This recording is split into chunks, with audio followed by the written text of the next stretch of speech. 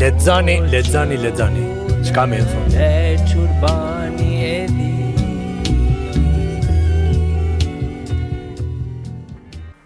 Përshëndetje të gjithëve që po e dëgjoni Urban FM në 103.5 edhe në 105.5. Jeni me mu Arbër Selmanin këtu në podcastin apo në emisionin se diçka me këtë fjalën podcast. Jemi në emisionin Confessions apo Rrëfime ku flasim zakonisht për librin, për artin, për kulturën, edhe për krejt këtë botën artistike që po na rrethon. Unë sot jam shumë i nderuar që në këtë tjetër edicion të Confessions të rrëfimeve se tash u bën disa edicione, edhe po ndërtohet ka dalë edhe podcasti edhe për marr formën e vet. E kam një koleg timin, një shok timin, po edhe një djalë që ka shumë për çka më na fol. Edhe i ka bo këto tentimet e tij goxha të mira edhe në botën e librit, duke lujt pak edhe me gazetarinë edhe me librin. Me mu edhe me juve sot për një 30-40 minuta të ardhshëm do të jetë Bashmir Xhemaj. Mirë se vjen. Arbër, faleminderit për ftesën edhe ty Urim edhe Urban FM-it për këtë iniciativë edhe për podcastat që besoj që jo vetëm janë të kohës, mirë po edhe gjithë një më shumë edhe po ndiqen edhe kështu që sukses edhe një herë. Faleminderit shumë Bashmir. Jom shumë i nderuar, i gëzuar që ke pranuar me ardh në podcast, sepse na veç para se me nis emisionin kështu edhe. E krytëm një gjysmë emisioni. Një gjysmë bash. Na kemi gjithmonë çka me folun e ti, po se ndoshta na bashkon edhe letërsia, edhe gazetaria. Po mbi të gjitha isha duke ta shpjeguar që në podcast po duam të thirr njerëz me të cilët e trajtojmë librin në perspektiva të ndryshme edhe në qasje të ndryshme. Bashmir je aktiv edhe në botën e gazetarisë, qysh ke qenë për goxha do vjet tash, por je gjithashtu edhe hulumtues, domethënë hulumton, dokumenton, futesh në jetat e njerëzve, normalisht i ke ato gjetjet e tua, dhe je edhe unë më herët dashta me të thonë që je shkrimtar, ti me pak modesti e the që po don me të quajt si autor të librave. Për ata që është shpesh e rëndë shkrimtarit me mbajt mi supre. Udhërrëfyesje, jetë rrëfyes. Bashmir, po e nisim këtë podcast fillimisht me po du me ditë çka je të bo momentalisht një farë përditshmërie e jotja ndoshta edhe për ata që po njoftohen prej këtij podcasti me Bashmir Xhemaj. Arbër, faleminderit edhe një herë për këtë prezantim, siç e tha edhe vet, jam mes dy botrave të cilat si themi e komplementojnë njëra tjetrën dhe nuk janë e kundërta. Domethënë jam merrna me gazetari, siç jam marrë edhe një kohë, një farë forme një rikthimi vitin e kaluar. Mirë po në një nivel tjetër, nëse para 70 viteve kam qenë gazetar terreni, tash kam një përgjegjësi tjetër në televizion edhe në gazetarinë online. Mirë po një lloj kombinimi edhe me pjesën e komunikimit, sepse në një farë forme shumë e mbështesin njëra tjetrën. Edhe normalisht kjo pjesa pastaj e shkrimit, kjo pjesa e ulëmtimeve të vazhdueshme, kjo pjesa sidomos e dokumentimit historik edhe të kalumes ton, veç masë në Kosovë, jo të masa e shqiptare, është ajo e cila më ndjek, është ajo e cila më thret vazhdimisht, edhe që e bëjmë një lloj pasioni, edhe pse në kohën ku jetojmë për shkak edhe të angazhimeve tjedin vet, nuk është edhe e lehtë çdo herë më marr vetëm këtë pasion, sepse ajo don kohën e vet, don energjinë e vet, don qetësinë e vet, don nervat e veta, nëse muj me thonë. Mirë po, pja dalim, do thonë edhe nuk po e lë anar, sepse si ta them më forcon edhe më jep edhe më shumë shtytje për t'i bërë këto punë tjera profesionale, nëse mund ta them. Tash te përmende komunikimin, e përmende gazetarinë dhe e përmende letërsinë. Kryefjala e të trijave është shkrimi. Sa është për ty procesi i të shkruarit kështu nguca keq, thumbues, sa po mundesh me bo, sa po e gjen vetmin që nevojitet për me shkru? Nuk gënjej nëse them që nuk është lehtë me gjetë, për shkak që edhe folëm pak më herët, ndoshta jemi edhe me fat si gjenerat e gazetarisë ku jemi ngrit profesionalisht, jemi zhvillu në një kohë ku ka pas gazetari të shkruame. Edhe gazetaria të shkruame, unë besoj edhe kudo shembuj në përbot gjem që i ka ndihmuar edhe shumë shkrimtarë dikur më vonë që ta nisin, ta marrin bazën edhe atë përgatitjen profesionale në gazetari të shkruar. Edhe fatkeqësisht sot kjo në Kosovë më pothuajse s'po them që është zhdukur, mirë po në zhdukje e sipër, sepse nuk kemi gazeta të shkruame. Kemi çdo herë gazari online, gazari të shkurt, gazari të karaktereve, për shkak të edhe të sforcimit që po na e rrjeteve sociale. Edhe ne jemi kjo gjenerata po e fuz veten aty që e kemi provu këtë gazetin e shkruame edhe na ka mbet si një lloj edhe defekti profesional, mund ta quaj, që ja kemi po, si të themi, benefitet edhe të mirat e saj, edhe kjo mu më ndihmon vazhdimisht që ta përcjelli, mirë po tash jo më me shkrime, sepse nuk merrem shumë me publicistik, mirë po përtej publicistikës, pra me ulëmtime më të gjata, të cilat na mungojnë neve në Kosovë, edhe veç mas ky 60 vjet që i fundit, ne kemi shumë ngjarje të mëdha historike, shumë ngjarje të mëdha politike, nëse mund ta quaj, shumë figura të mëdha edhe historike, të cilat kanë mbetur në hijen, edhe për shkak të zhvillimit, dinamizimit të madh që na ka ndodhur pas 99-s si shoqëni, me i provu, me i tekalu dhe me i mrit gjitha. Mirë po edhe për shkak të rrjeteve mediave sociale dhe në një farë forme ne kemi mbet një shoqëni e cila përpiqemi të bëjmë gjithçka nga pak, mirë pas asgjë komplet, asgjë deri në të plot dhe deri në thellësi. A është gjyna, Bashmir, a është e dhëmshme që nuk kemi gazeta të shtypura, s'kemi shtyp ditor? Për mu po, personalisht e ndjej këtë, edhe shpeshherë provoj me gjetë artikuj në gjuhë të huaja që janë më të gjatë, mirë po edhe në për portale që dalin që përkthehen, në mënyrë që me thy vetit një rekord për pos librave që lexojmë, të paktën në media edhe në tabletat tona, të paktën 5 minuta me mbet ose 4 minuta me një artikull, sepse nuk po na ndodh kjo, më shumë se 30 sekonda.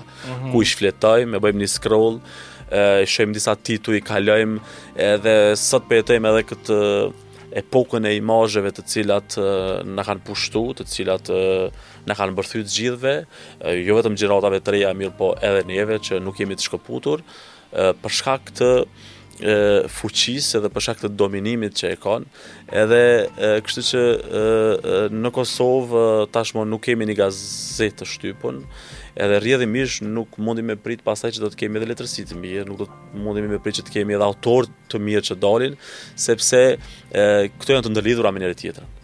Pra nuk mund të supozojmë që të prodhojmë diçka të mirë sa i përket edhe letërsisë, sa i përket edhe zhanrit biografisë, edhe të hulumtimeve, nëse ne nuk kemi gazeti të shkruame, nëse sot në universitet më pak studiohet dhe më shumë kemi, si themi, trajnime 6 mujore përgatitje, që normalisht është tregu i punës, edhe në një afat më të largët ne do ta shohim që vazhdimisht do të dobësohemi dhe nuk do ndodhe kundërta që të forcohemi dhe të prodhojmë diçka të paktën nëse jo konkurruese, po themi, letërsinë e perëndimore së të botës, të paktën me Ballkan, sepse ti edhe më në rrjedha e din edhe e kupton që në rajon kemi një letërsi që është e zhvilluar edhe që vazhdimisht jo, po shkon duke u forcu.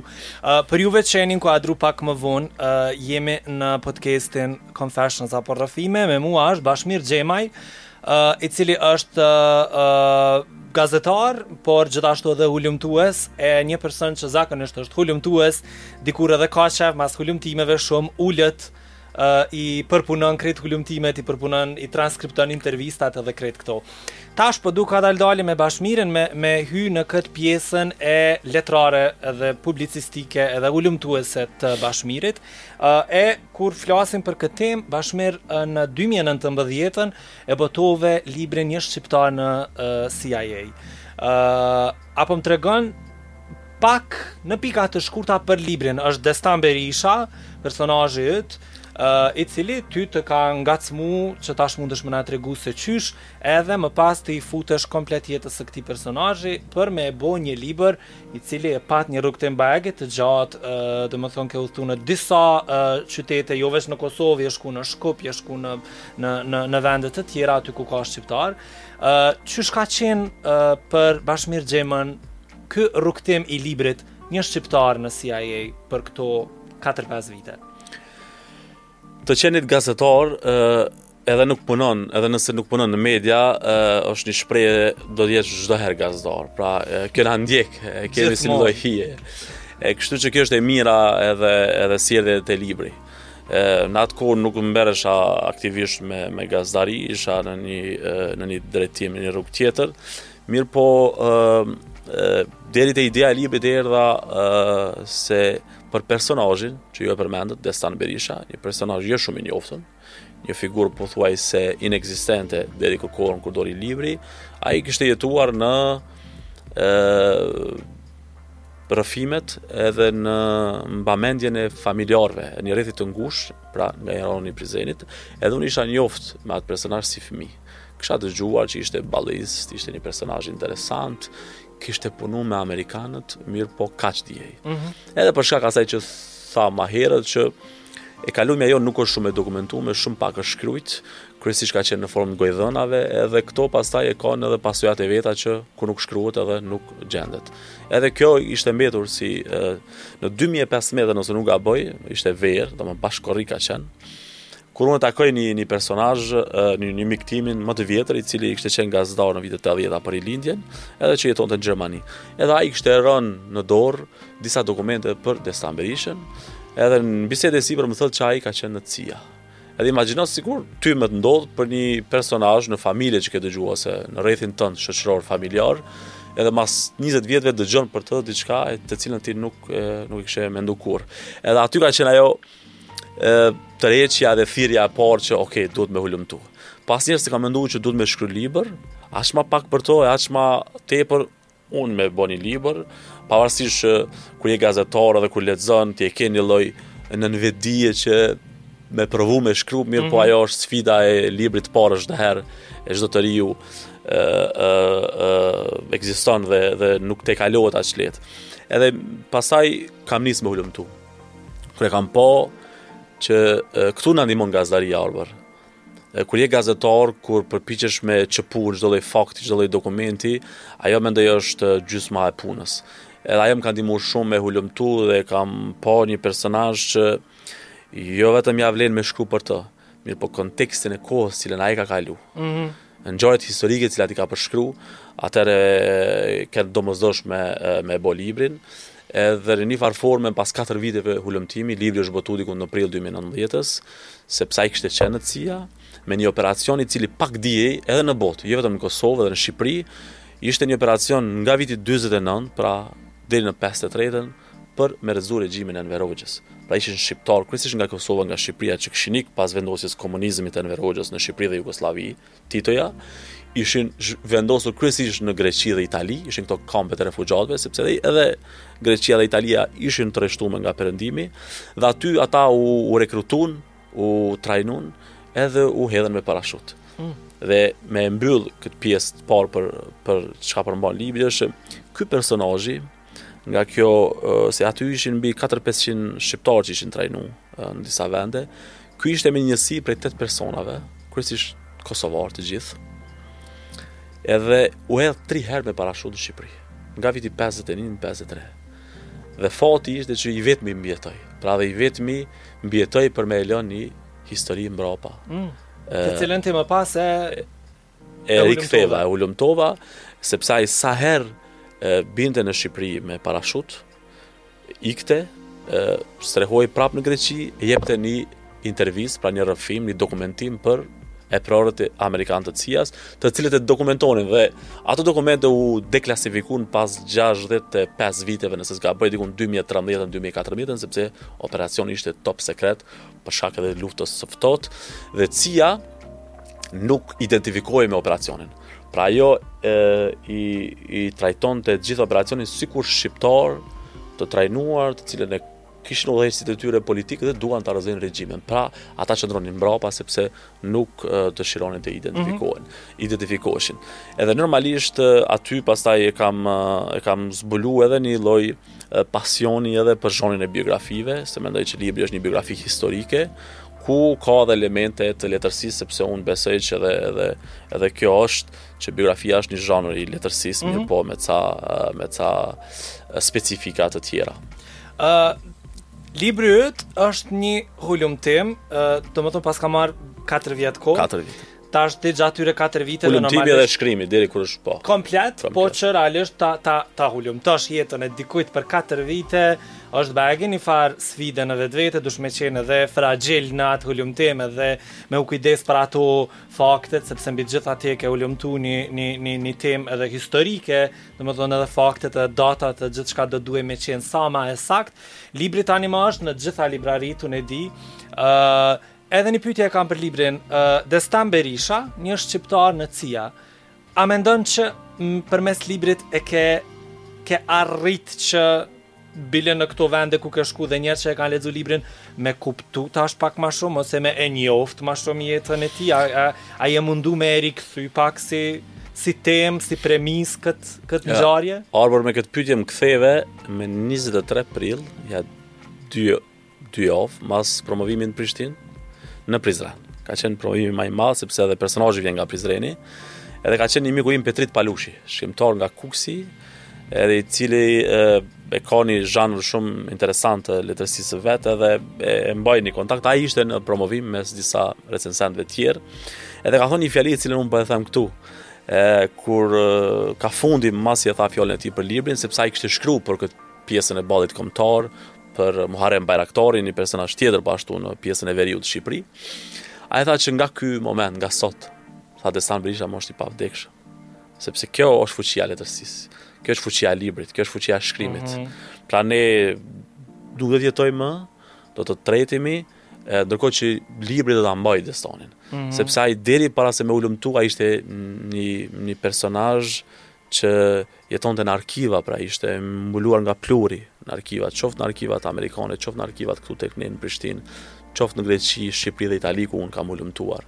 Edhe deri dikund jetonte në kujtesën e një familjari i cili me kalimin e moshës edhe nuk jeton më dhe ashtu të tretën, siç na ka ndodhur shumë figura historike. Dhe mendoj që kjo është esenca e asaj çfarë duhet bëjmë për këto personazhe historike, edhe diçka tjetër. Kur kam nis me shkruaj edhe kam nis në një proces konsultimi me Ilir Ekonomin, mikun tim, edhe për mua një gazetar i cili është pensionu shumë i gjatë nga Gazeteria e Amerikës, mirë po edhe një shkrimtar, një biograf i vlerësuar, edhe që ka nxjerrë disa libra shumë të mirë, edhe kam qenë në një proces mentorimi me ta, sepse ti e din që ajo sfida e librit parë është shumë e madhe. Edhe pas librit pastaj besoj e ke edhe këtë provojë të Arbër që takon shumë të ri, ndoshta të vjetër, të cilët kanë shkruar disa manuskripte i kanë në për shtëpitë e veta kur si kanë botu. Pra është ai guximi. Edhe unë kisha nevojën me pas dikon i cili më shtyn, qoftë edhe profesionalisht, po edhe në kuptimin edhe moral, edhe në kuptimin e guximit. Edhe mbaj mend sa kur kam kontaktuar me Ilirin, edhe më ka thonë Bashmir, sa ai ka bërë një libër shumë mirë për Esat Pashën, pastaj një biografi të mirë për Fai Konicën si diplomat në Washington. Edhe është libra që duhet lexuar, edhe peshfryzoj kushdo që vera ende s'ka kalu, janë libra të cilët nuk janë shumë ngarkuar me fakte historike, pra janë të shkruar shumë mirë. Ai më thotë është e pamundur, është shumë vështirë me hulumtuar dhe me shkruar për një personazh të panjohur. Sepse Destani ishte një personazh shumë lokal. Për personazhe normalisht është vështirë dhe personazhe të njohura, por të paktën ka dokumentacion, ka burime, ka materiale të cilat ata vetë i kanë lënë. Ndërkohë për këtë personazh është si do t'ja dalë. Dhe kur e kam dërgu draftin e parë, kurse harroj që mi ka dhënë do vretje, por më ka thënë që madje e ka bërë edhe një recension të shkurtër për librin, që është një libër që nuk mësohet vetëm për Destanin, po mësohet një rrugtim historik i shqiptarëve në dy anë të kufirit.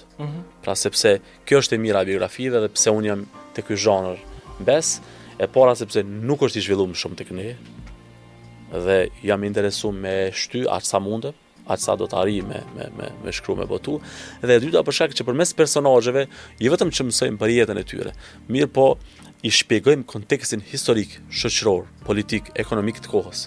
Pra me atë botim bëhet një rrugë dy punë. Mësojmë për personazhin e përmes tij edhe kontekstin. Jo, që tu dashta edhe me u lidhë dhe isha duke dash me ta parashtruar si pyetje, po ti veç e the që duke e bë këtë dokumentim edhe i bën historitë e pavdekshme, tregimet e njerëzve, edhe po këta njerëz, po edhe tjetra kanë përshtypjen që asnjëherë nuk e din saktë se ku po gjun një biografi apo një hulumtim. Unë e di Bashmir që normalisht mas librit parë, mas suksesit të librit parë, gjithmonë është një farë etje, një farë urie me vazhdu edhe kjo është edhe bukur atë ke fundit, sepse prej komenteve të njerëzve ti e kupton që pse pse mos me vazhdu. Na ishim duke e folë edhe para emisionit sa e rëndësishme është mos me i lon njerëzit ose historit me vdek pa u tregu.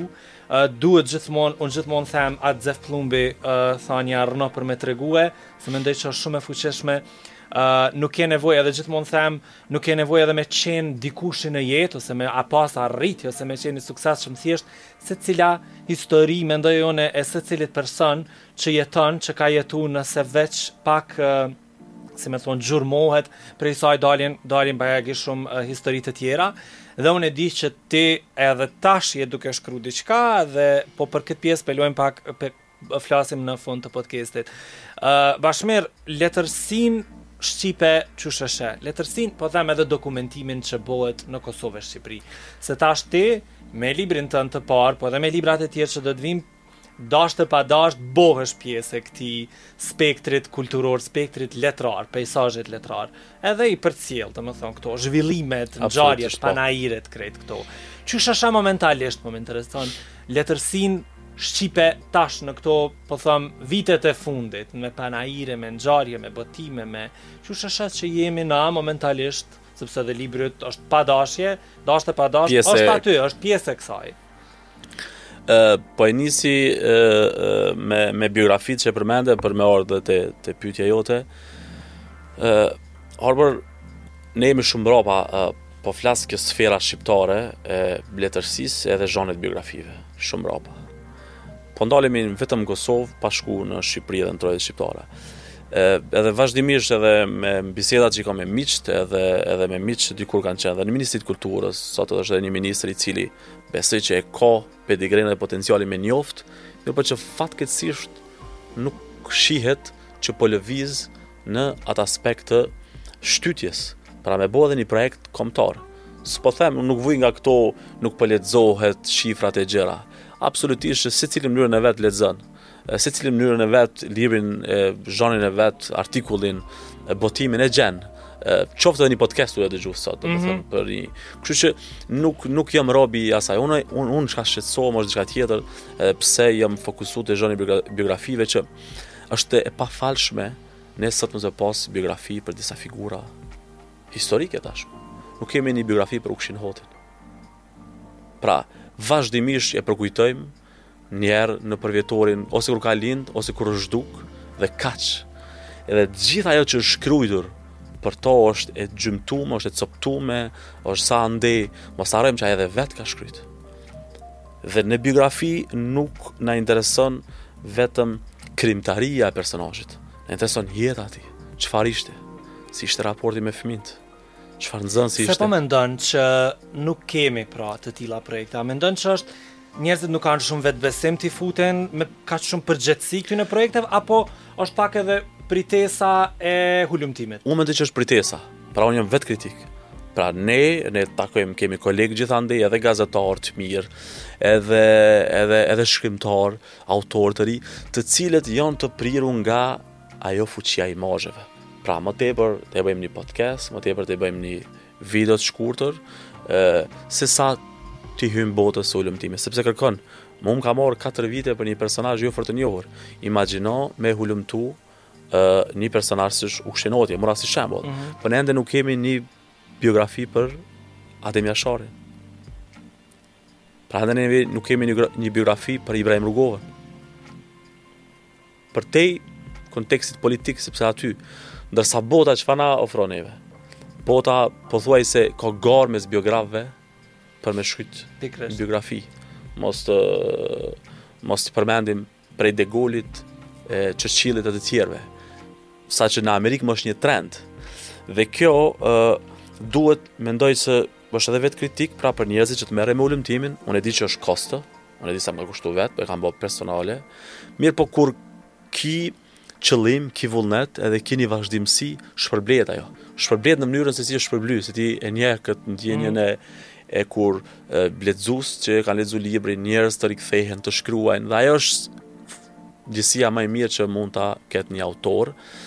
Edhe dyta, këtu pastaj është kritika që shkon për, po themi, për shtetin, për institucionet që duhet ndoj fonde për këtë zhanër. Nëse po supozojmë që nuk kemi kapacitete autor, vendor për me hulumtu, të paktën sot është trendi të bëjmë ghostwriters, njerëz të cilët shkruajnë për këtë punë.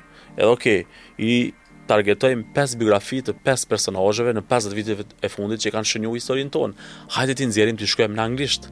Pra, në një farë forme të arrijmë të disa audienca, jo vetëm përmes filmit, që të ke pas mysafir shumë të respektuar aktor, jo vetëm përmes një video spoti, jo vetëm përmes një futbollisti, po kultura jonë prezantohet në botë duke i plotësuar gjitha këto puzzles të letërsisë, të filmit, të sportit, të muzikës, të artit e tjera. Dhe kjo kemi ngjetë sepse ne jemi pak dembela, dhe dyta, unë jam shumë kritik ku presim vetëm gjithçka të financohemi, presim gjithçka që të kemi fonde. Unë po jap për herë të parë, nuk është shumë e rëndësishme me përmend këtu, kur komunismi u hulumtu, unë ishte një thirrje në Ministrinë e Arsimit, por hulumtues. Edhe e dërgoj. Për të qenë shumë korrekt, thash i caktova disa vende në Shqipëri, arkiva, gjëra, dhe nuk e di sa ishte shumë, diku mbi 1000 herë që kërkova për ato hulumtimet, sepse duhet shkoje fizikisht. Edhe më vjen një kërkesë, e kishin aprovu, u bevasova, e kishin shqyrtu, dhe kur e shoh, shumë është 180 euro. Sa? 180 euro. Qa me po? Po ata kishin supozu për ketë veç biletat autobusit deri në Tirana, nuk e di. Edhe kur se haroj, nuk e di, e kam ndoshta diku e shkruan në një përgjigje shumë të mirë, të gjatë, edhe i them faleminderit, po nuk i pranoj, edhe uroj që mos ti trajtoni kështu autorë të tjerë më të rinj, sepse unë e kisha nda mendjen që do ta bëj vet. Edhe humbja kohës që diku në 12 faqe e bëra një aplikacion, se pyetjet ishte mjaft për hulumtimin, edhe në fakt ajo për dikon tjetër mund të ishte zhgënim, mund të ishte goditje. Pra ky shembull tregon se si trajtohen edhe autorët e ri edhe përgjithsisht ky zhanri që po flasim i biografive. Ama është të mërshme. Është të mërshme. Ta themi, domethënë Bashmir Xhemaj ka vendosur me bo një libër për Destan Berishën, për një shqiptar në CIA, edhe jo veç kaq, se tash na po e themi veç titullin e librit, po ai libri ka qindra vegza që të çojnë në gjitha drejtimet, dhe Ministria e Arsimit vendos me t'i jap 180 euro. Po flas tash edhe si udhëheq si podcastit, po edhe si poet vet dhe si shkrimtar hulumtues, është demoralizim. Është absolutisht, por mu nuk më ka shërby përkundrazi. Më ka forcu ma shumë për me vazhdu hulumtimin, edhe më tepër e kisha asnjë lloj testi me pa se ku është. Edhe në këtë aspekt ne duhet të bëjmë pak më shumë. Shqipëria, ti e përmendëm më herët derisa hynim në podcast, për qendrën e librit dhe të komunikimit atje, qendrën e leximit kombëtare, ku ka vazhdimisht. Pra, vazhdimisht bin përkthyesa, vazhdimisht ka promovime, vazhdimisht ka fonde, vazhdimisht ka thirrje për autorë të ri, vazhdimisht ka thirrje për me u botu, me u përkthy librat e autorëve shqiptar në. Pra, ka nis diçka, nuk po them që është e mjaftueshme. Po duhet, sepse ka fonde sot qeveria për me ndo 1 milion euro për librin. Ne deri vonë kemi pas probleme me të vëshën e librit. Pra duhet të kalojmë, dhe këtu po hyrë te pyetjat e letërsia, ku jemi. Kemi një distancë, kemi një shkëputje mes autorit dhe lexuesit. Më mendoj që kemi edhe keq kuptim. Dhe këtë kom po pasi ka do libri im. Nga përvoja ime. Nuk po bëj analizë shumë. Autorët mendojnë që s'ka lexim dhe badjova pse shkryjmë na, për kohë me shkryt. S'po lexojnë. Kur ka do libri, unë e kom kuptuar që s'është gjithçka kjo. Pse? Sepse libri mirë, në herë edhe përkujdesja për një lloj promovimi, e ka efektin. Edhe sot autorët më eminent vazhdimisht në hyn në Amazon e blen një libër, të vjen zbritja tjetër, pra sot nuk është i shkëputur libri nga marketingu, nga digitalizimi, nuk duhet ta fusim në arkiv me një herë, në një xham me qelç aty edhe them jo se libri. Po a duhet edhe me shkrujt Bashmir vazhdimisht me idenë që dikush ka me të lexu? Po, absolutisht, për ndryshe, nëse nuk e ki në mendjen tonë kur ulesh me shkru për një audiencë, mos e shkruaj hiç. Kjo është sigurisht një shkrim, sigurisht një histori me bë. Lemo një libër i cili supozohet që mi përfshit gjithë audiencat. Pra edhe një 18 vjeçar, edhe një 7 vjeçar. Dhe un kam pas edhe lexues 83 vjeçar që ka lexu. Sepse e ka jetuar atë kohë, edhe nipi i tij për shembull më ka thënë një foto, tu e lexu, po kam pas edhe 20 vjeçar, të cilët janë lidhur me një personazh aty, ose ju ka lënë përshtypje një histori e caktuar. Edhe kem shkëmby pastaj si themi informacione ekstra lidhur, ka pas të tjerë që pas librit më kanë fol për familjar tyre që kanë qenë jetën gjë që s'din. Ka pas lexues të tjerë të cilët më kanë çu dokumente.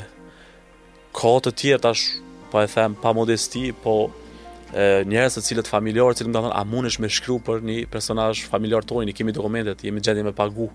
Sepse drejt me pa diçka, pra po tretet historia atyre, sepse jo të gjithë e kanë luksin me shkryt. Jo të gjithë e kanë luksin me boni dokumentar për personazhin ose për familjarin e tyre. Pra shihni sa kem nevojë. Edhe letërsia ka një shkëputje e mendoj që kemi një keqkuptim në autors, po e them shkrimtar për lexuesin, sepse ne presim që të vinë të na gjej. Ne presim që kudo që ecim në atë botën tonë të mbyllur, po e përshkruaj që të na gjen, na nalin, të email, jo, nuk e pres kështu. Mëne që duhet i gjejmë. Mëne që lexuesin duhet depërtojmë në mënyra të ari. Unë e kam bë këtë, pa fije më dyshje.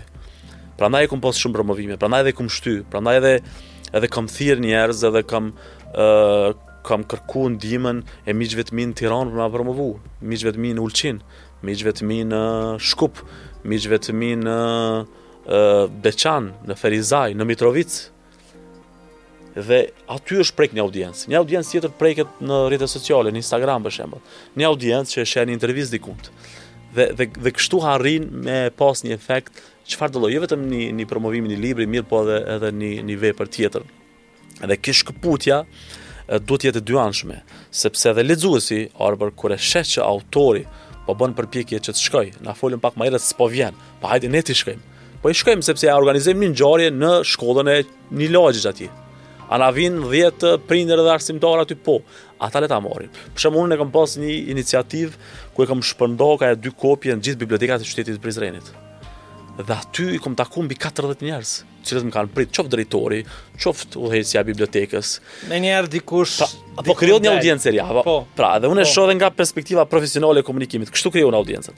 Dhe mos presim edhe të rrim që na gjej lexuesi. Po, sepse ti si Bashmir, ndoshta e ke edhe një përparësi, po them që të tjerët munden mos me pas, e ke këtë spektrin edhe këtë, domethënë pjesën e komunikimit, pjesën e PR-it, pjesën e marketingut, për cilën unë kam përshtypjen që disa poet shkrimtar nuk e kanë.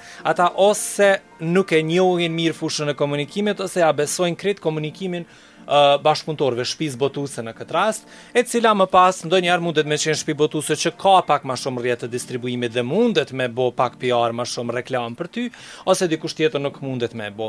Por megjithatë edhe ne po pajtohem që në momentin që e botën një libër, qoftë vetë, unë për shembull kam libra që i kam botu vetë, nuk jam me shtëpi botuese, por edhe po ti kisha me shtëpi botuese, atëherë duhesh me botën tim me shkute sa më shumë njerëz, edhe pse unë besoj që ekziston një apati pak ndaj ngjarjeve kulturore, ndaj leximit. Edhe unë besoj si ti, edhe unë besoj që njerëz më shumë lexojnë se sa që të tregojnë që po lexojnë, ose më shumë se sa që na mendojmë. Është shumë e vërtetë. Bashmir, pas kemi djalë, e ke shumë tema me i diskutu. Me neve në studio është Bashmir Xhemaj nga bota e librit, po të them nga bota e librit, gjithsesi. Çka pas librit të dytë, pas Destan Berishës dhe pas librit Një shqiptar në Cia, e di që diçka jetu bo, nuk e di a je ka fundi i këtij librit të dytë. Po për ata që dëshirojnë me ditë ma shumë për Bashmirin, normalisht e para këshill e imja është me shku me ble librin e Bashmirit në kudo ku jeni në librarit tuaja, është i qasshëm. E dyta është edhe faqja e librit. Është edhe faqja. Është me bashmirxhemaj.com, edhe aty është pothuajse i zbërthym libri. Bashmirxhemaj.com. Po. Okej. Bashmir, tash projekti tjetër. Çka është kë? E di pak kemi fol, po jo në podcast. Me një intervistë parë, mas ju promovu librin 2019, pyetja që më ka bën atë kohë është planet. Para planeve më kanë thonë a ke ndru me bas libra, a ke ndru me shkrujt. Edhe për të qenë i sinqert, atëherë edhe tash asnjëherë s'kam mendu. Në vedia të flet ndonjëherë, kur lexon çdo herë shë veten, të ishe ti autori, të ishe ti personazhi. Edhe tonë sepse njerëzit lexues të kanë një lloj lidhje shumë personale, shumë intime me librin, në mënyrën si e lexojnë. Edhe ne nuk duhet të presim nga të gjithë nga lexuesit që të na shohin se si ne kemi shkruar, sepse secili e ka leximin e vet. Secili e ka mënyrën e interpretimit, përjetimit, se si integrohet në atë farë. Edhe në atë kohë e di që i kam thonë që asnjëherë jo. Domethënë sepse edhe madje ishte ndodhi si rastësi, po pastaj u përfshina. Edhe kur u përfshina nuk e mendova me bëni libër, mendova me bëni një artikull të gjatë në formë fejtonesh, sepse mendova kaq. Mirë po duke po data, duke po personazhe, duke shku të hylumtu, duke gjetë dokumenta atëherë u bë pa mjaftueshëm më për me pas. Edhe tash po rikthehem te pyetja kur del i libër, kur e boton librin e parë, pastaj ka dalë botimi i dytë i librit të parë, kuptohet. Është ajo periudha më e vështirë për shkrimtarin. Po flas për autorin. Në këtë rast për mua, edhe për dikon tjetër. Sepse nëse mbetesh me një libër, atë njerëz do thonë pas ka qenë këtë rastësi edhe spontanitet sporadike. Por e dyta, nëse vazhdon me librin e dytë, atë do arrish suksesin e të parit. Pra çdo shta e sfida se duhet me te kalu. Në kuptimin edhe të personazhit që ke përzgjedhë, kuptimin edhe mënyrën se si e ke shkruar, se si ke ulëmtu, sepse përvoja e një libër të parë ndihmon normalisht te libri i dytë shumë më shumë. Ta shumë po e zbuloj për herë të parë këtu për ty edhe për gjithë dëgjuesit, edhe ata që do na shohin në podcast, që po kam nisë më njëherë me shkruaj një vit pas librit të parë, kur u mbyllën pandemia dhe jam shërbeu shumë për me hulumtu dhe me marr, edhe fatmirësisht e kam një personazh, nuk të zbuloj shumë, po do të them diçka. Hajde. E kam një personazh i cili dokumentacioni më i madh për to është në arkivat angleze. Edhe në atë kohë kur u mbyll pandemia, arkivat angleze u mbyllën normalisht, këtë botën u mbyll për shkak të pamundësisë fizike me shku me ulëmtu, i hapën online dhe i hapën for free, sepse janë me pagesë ato. Edhe unë një pjesë të madhe të dokumentacionit atij personazhit i downloadova. Pra ishin qindra faqe dokumentacionit top sekret. Po zhoni është i njëjtë, unë kam met i thari biografive. Personazhi po supozoj është shqiptar. Është shqiptar. Edhe ka mbet sepse nga këto personazhe jo fort të njohura duhet të arri te personazhet e njohura. Pra i kam disa personazhe kështu me zemër që kisha pas shef nëse ta kem shëndetin dhe fuqinë me i shkru. Edhe me i lënë si testament i tyne për shkak që kanë bërë dhe çfarë lloj kontributi të cilat unë i vlerësoj. Normalisht ka shumë që e meritojnë, mirë po për shkak edhe shumë rrethonave tjera. Ky është një personazh nga Prishtina, edhe i cili ka qenë një prej spionëve më të njohur në luftën e dytë botërore.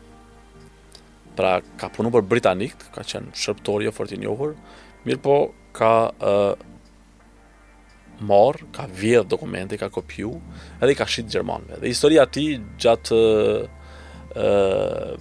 periudhave jashtë 6-7 muaj sa ka shërby, është shumë intensive.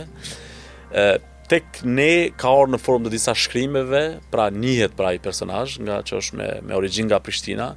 Mirë po në jashtë janë bërë disa filma, janë disa libra.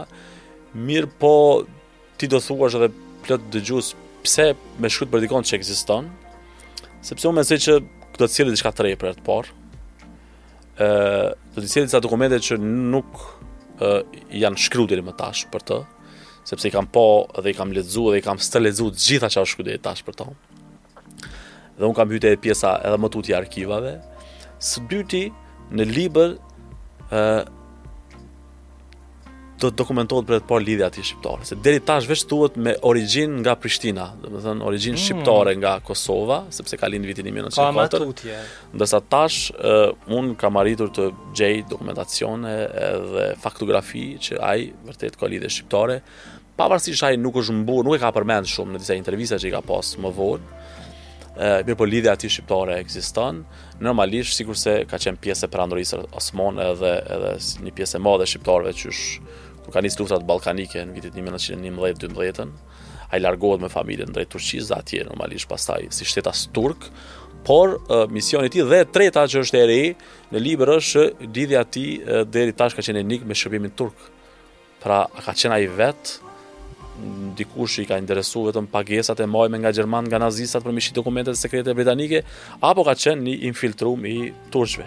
Sepse në atë kohë Turqia ishte vend neutral, pra nuk ishte as me nazistët, fashistët në luftën, as me perëndimin, pra me aleatët, edhe ishte një vend neutral, edhe kështu që arma më e fortë e turqve në atë kohë kanë qenë pikërisht këta shërtorë që kanë punuar për ambasada gjëra, të cilët kanë pas mision caktum. Kështu që besoj që librin e kam kry, domethënë si shkrim të parë, kur e finalizon.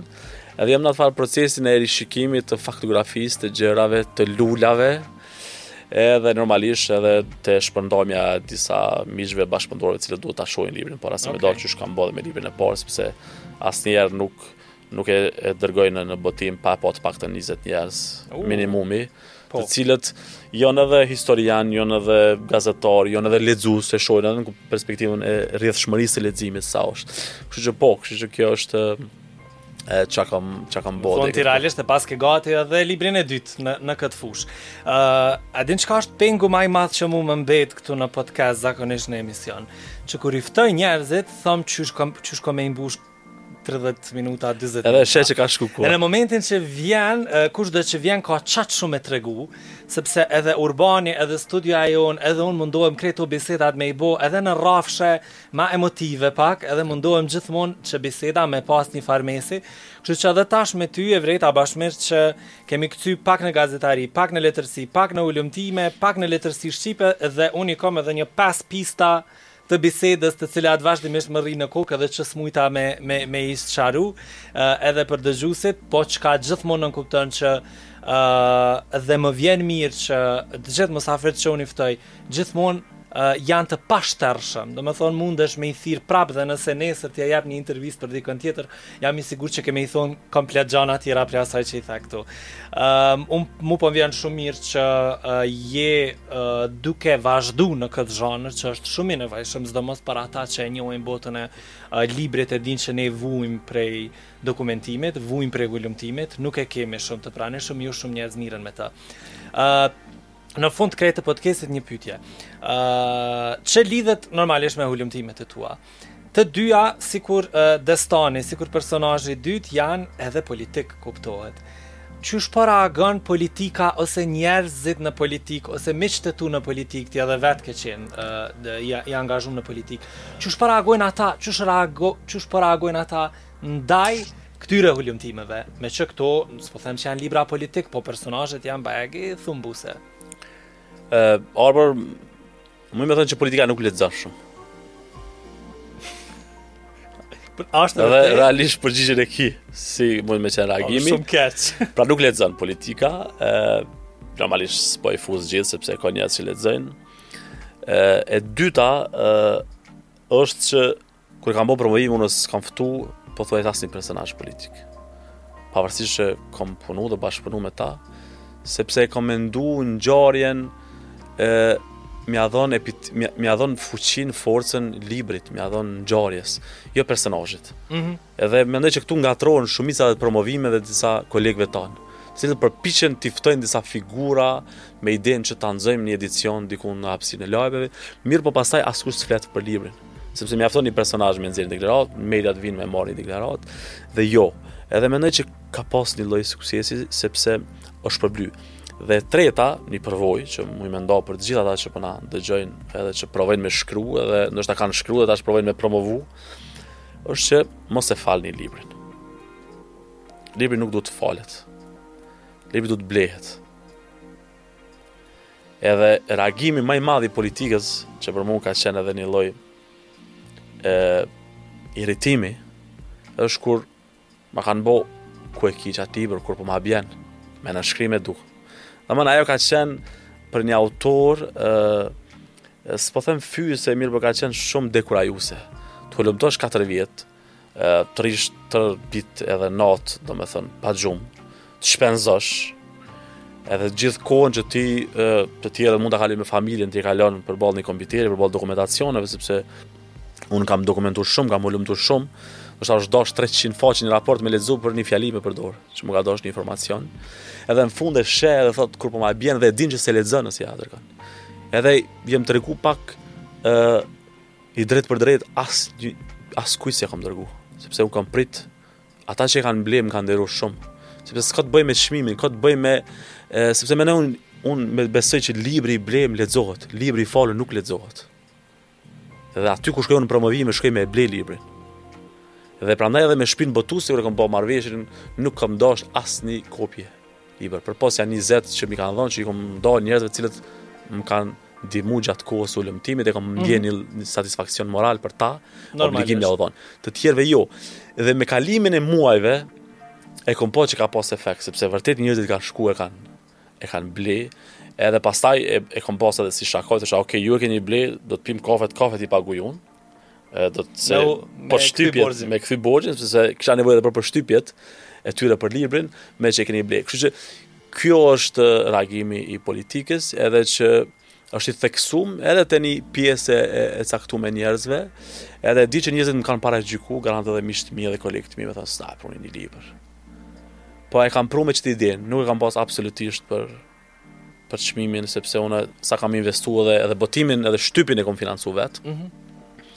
Nuk e kam pas ato, po thjesht kam dosh me instalu diçka që tek ne ti e ki përvojën. Është shumë e instalu me falja e librit, promovime, shkojnë me marrë një kopje 2, i shohin kopertinën se janë në kafe në momentin që shkojnë në shtëpi, nuk kthehet atij libri.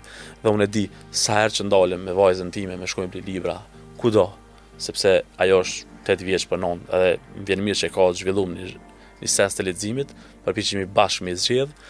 Librat që i blejmë i lexojmë.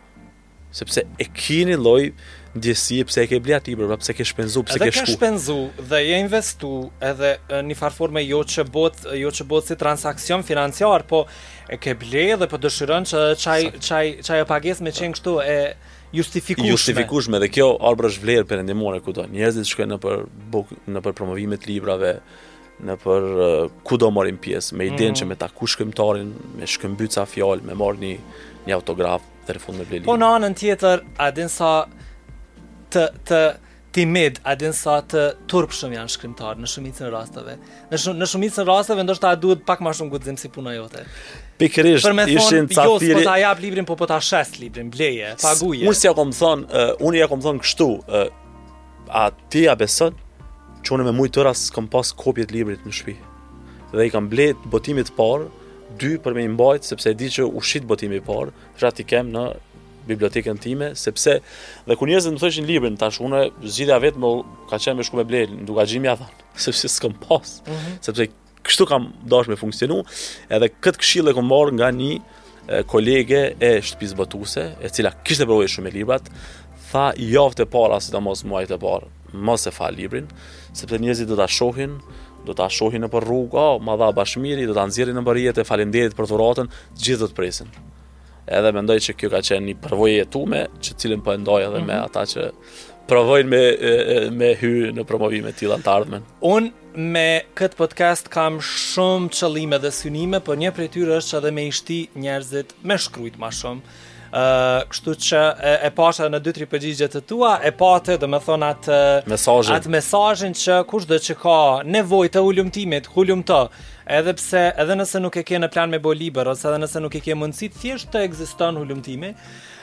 Bashmir, jam shumë i gëzuar që ke ardhur në podcast, po e ndjej një farë energjie të tillë, një farë nevojë, kam përshtypjen që nuk e fol shumë moti për librin. Jo. Dhe e pasha dhe prej po përgatita për dytën, kështu unë do të mu frymëzu ka për ku të hy peshtatorit e tutje tetorit me hy. Po, a do del libri si vjet? Besoj që po. Okej. Se kjo më bën edhe më shumë me shpresë për vazhdimin tënd në shihemi podcastin e radhës. Në podcastin e radhës janë me librin e dytë, po normalisht vazhdojmë në tema të ndryshme. Me neve sot në Confessions, në rrëfime ka qenë Bashmir Xhemaj. Bashmiri është gazetar mbi të gjitha, por është edhe hulumtues, është edhe, pra po them, këto kreto botat tua, personazhet tua i bashkon shkrimi, kështu që po të them që je shkrimtar, autor i librave, edhe tregimtar, rrëfimtar. Unë isha sot me Bashmirin, jam shumë i nderuar që ke qenë, edhe shpresoj do të kem prapë. Faleminderit Arbër për bisedën shumë të sinqert, bisedën shumë të hapun, edhe për gjithë mundësinë me ndo përvojat e mia, jo shumë megalomane, mirë po ato shumë personale me dëgjues edhe me gjithë ata që po na ndjekin. Publicistika nuk e durojnë shumë megalomanin, kështu që duhemi sa më në rrafsh për tokë. Faleminderit shumë Bashmir. Faleminderit. E kemi pas Bashmir Xhemaj, gazetar, shkrimtar, poet, autor librash, hulumtues. Librin e tij Një shqiptar në CIA e keni në librari, po ashtu në bashmirxhemaj.com mundeni me shku edhe me kuptu ma shumë për librin, po librin e dytë do ta kemi së shpejti dhe më thonë të botuar.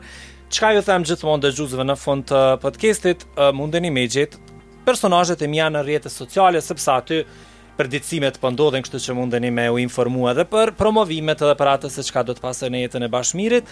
E ju vazhdoni normalisht me qëndru në 103.5 edhe në 105.5, sepse kemi muzikë të mirë, kemi podcasta të mirë, emisione të mira dhe shkoni në kanalin në YouTube të Urban FM-it për me na pa pak që kemi ndërtu sot podcastin unë edhe Bashmiri. Faleminderit shumë edhe vazhdoni me qëndru me Urban FM-in.